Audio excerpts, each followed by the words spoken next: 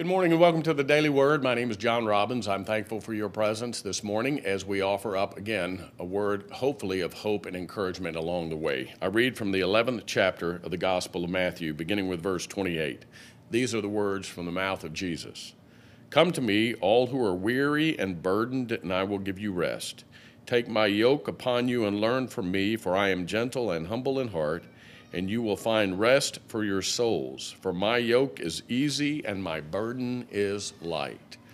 Right now, life can be at times a burden and a challenge.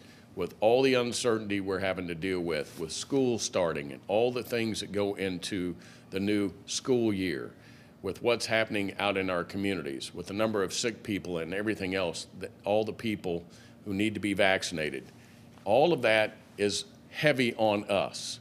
Jesus says these words, my yoke is easy and my burden is light. What Christ wants us to do is give that burden to him. That is the challenge for all of us. As cliche as it sounds, our role in relationship with God is to do what God would ask us to do, and that is to trust, to give that which causes us angst and stress and give it over to God. Simply give it away. Now, that is a challenge for many of us. It's not as easy as it seems, and it does seem to be cliche, but it is true. It is one day at a time, Lord Jesus, as the great hymn tells us. We take one day and we try to give that burden, that angst, that stress, that uncertainty, even that fear over to God. God will take it from us, but we have to be the ones to give it away. My yoke is easy, my burden is light.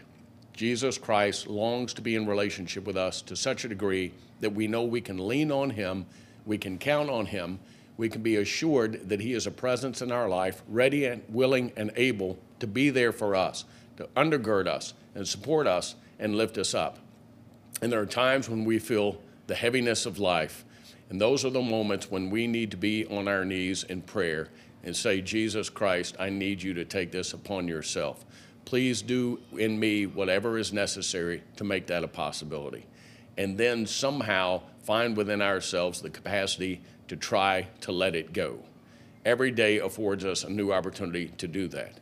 I think there are a lot of people, and I include myself in this at times, during all of this COVID mess that never seems to come to an end. There have been those days when the burden is so overwhelming and so heavy, and the uncertainty seems to be lingering in the air and won't go away.